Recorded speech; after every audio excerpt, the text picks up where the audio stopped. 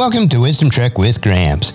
We are on day 1958 of our trek, and it is time to explore another nugget of wisdom, which includes an inspirational quote along with some wise words from Gramps for today's trek. Wisdom is the final frontier in gaining true knowledge, so we are on our daily trek to create a legacy of wisdom, to seek out discernment and insights, and to boldly grow where few have chosen to grow before.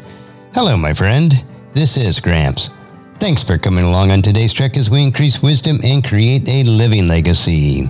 We are told in Proverbs chapter 16, verse 16, how much better to get wisdom than gold, and sound judgment than silver.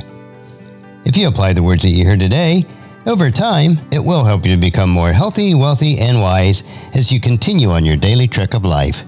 So let's jump right in with today's nugget.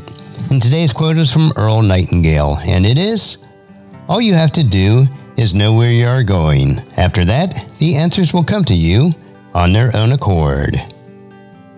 So today's nugget is, know where you're going.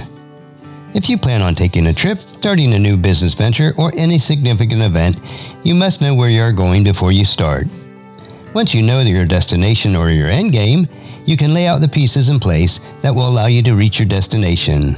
As the saying goes, if you don't know where you're going, any road will take you there.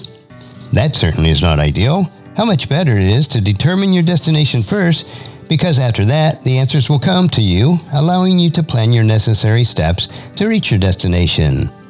In our Christian walk, our end game is to build God's kingdom while we live life at home, at work, at church, and all activities that we engage in.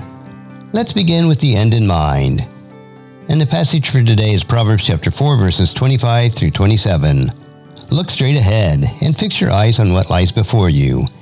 Mark out a straight path for your feet. Stay on the safe path. Don't get sidetracked. Keep your feet from following evil.